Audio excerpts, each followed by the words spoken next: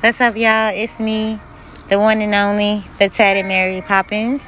Why do I call myself the Tatted Mary Poppins?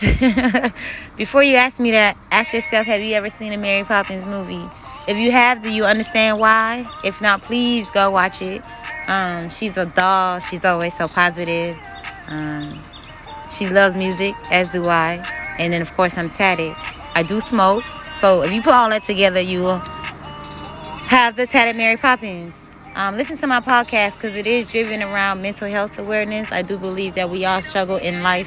And I just created this podcast as a platform to let you know you're not alone. And we can pretty much talk and speak on anything. Think of it as a way for you to vent.